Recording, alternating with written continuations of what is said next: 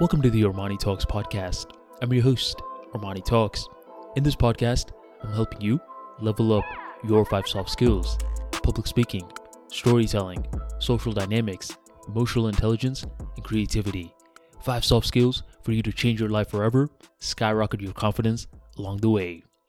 In this episode, we're going to be talking about the importance of thinking. I've been reading Nikola Tesla's autobiography called My Inventions, and it's a phenomenal book. I highly recommend that you check it out. If you're interested, I'll drop the link in the description box right on below. As I've been reading this book, it's been unique to understand what Nikola's thinking patterns were like. Why? Because the man spent a lot of time thinking.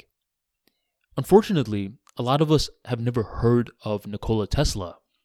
He's what I call one of the forgotten geniuses of our era. The sad truth is that even though Nikola Tesla was such a brilliant mind, a lot of individuals were not able to perceive his greatness. Why? He mentions a line, or better yet, a section, where he talks about why people didn't appreciate his genius. It's because from the outside looking in, it felt as though Nikola wasn't moving too much. Around that era, if you were someone who was moving a lot, then that symbolized hard work. Especially a lot of the inventors and the innovators back then. They had to be moving. And if they weren't moving, then it showcased that they weren't working hard. But here's the thing with Nikola Tesla. His approach was a lot different than other people. He wasn't one of those people that moved a lot with his hands.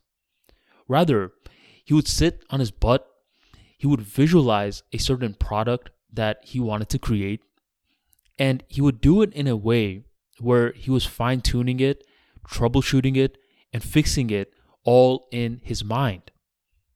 Once it was perfect in his mind, that's when he started to build it in the real world. And surprise, surprise, more often than not, it would work the way that he imagined that it would work. This was a revolutionary strategy when you break it down, because that's what we call visualization today. Nikola was visualizing back then, and I'm sure other people were doing it as well. But how many people can we say were able to produce the practicalities that Nikola Tesla was able to produce?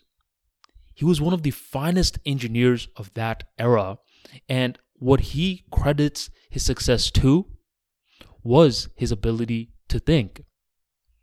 Which is why we should ask ourselves this simple question: how often are we taking the time to think? Are we just learning and learning and learning? Or worse, not learning at all, just watching and watching and watching all these random television shows? The beauty about learning is that we always have the choice to apply that learning. And how are we going to apply it if we're not thinking the concepts through? We don't truly understand something until we are able to imbue this knowledge and get to a point where it's turning from potential energy into kinetic energy. We may not all be like Nikola Tesla to a point where we're able to visualize something with ease. However, we can work our way up to that level. Nikola was not born as a genius. If you read his book, you could tell that he worked for everything that he got. Likewise, with our mind, thinking faculties is a skill. So how about we start working it out? Anytime you're learning something, or heck, listening to a podcast like this, take some time and think it over once you're done. And by thinking it, I mean reasoning with it. See which parts work, which parts are faulty, which parts work are not faulty, but it necessarily doesn't apply to you in your life. When you're becoming active in the thinking process, you start to understand that you've been underutilizing your mind. Before, you were using your mind for nothing but worries, dwelling, anxiety. And now, it's different. You're using the mind in order to produce, to reason, to sharpen that intellect. We all have that Nikola Tesla buried within us, that inner genius, that innovator, that person that is wanting to create certain inventions in a certain lane. If that's the case, we owe it to ourselves to do something that can unlock that. And it's even better because that something is free. So spend some time thinking. Heck, think about this episode. Think about thinking. I like that.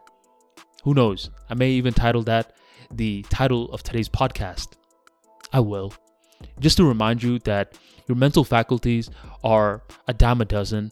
There's not too many people in this world that do know how to think.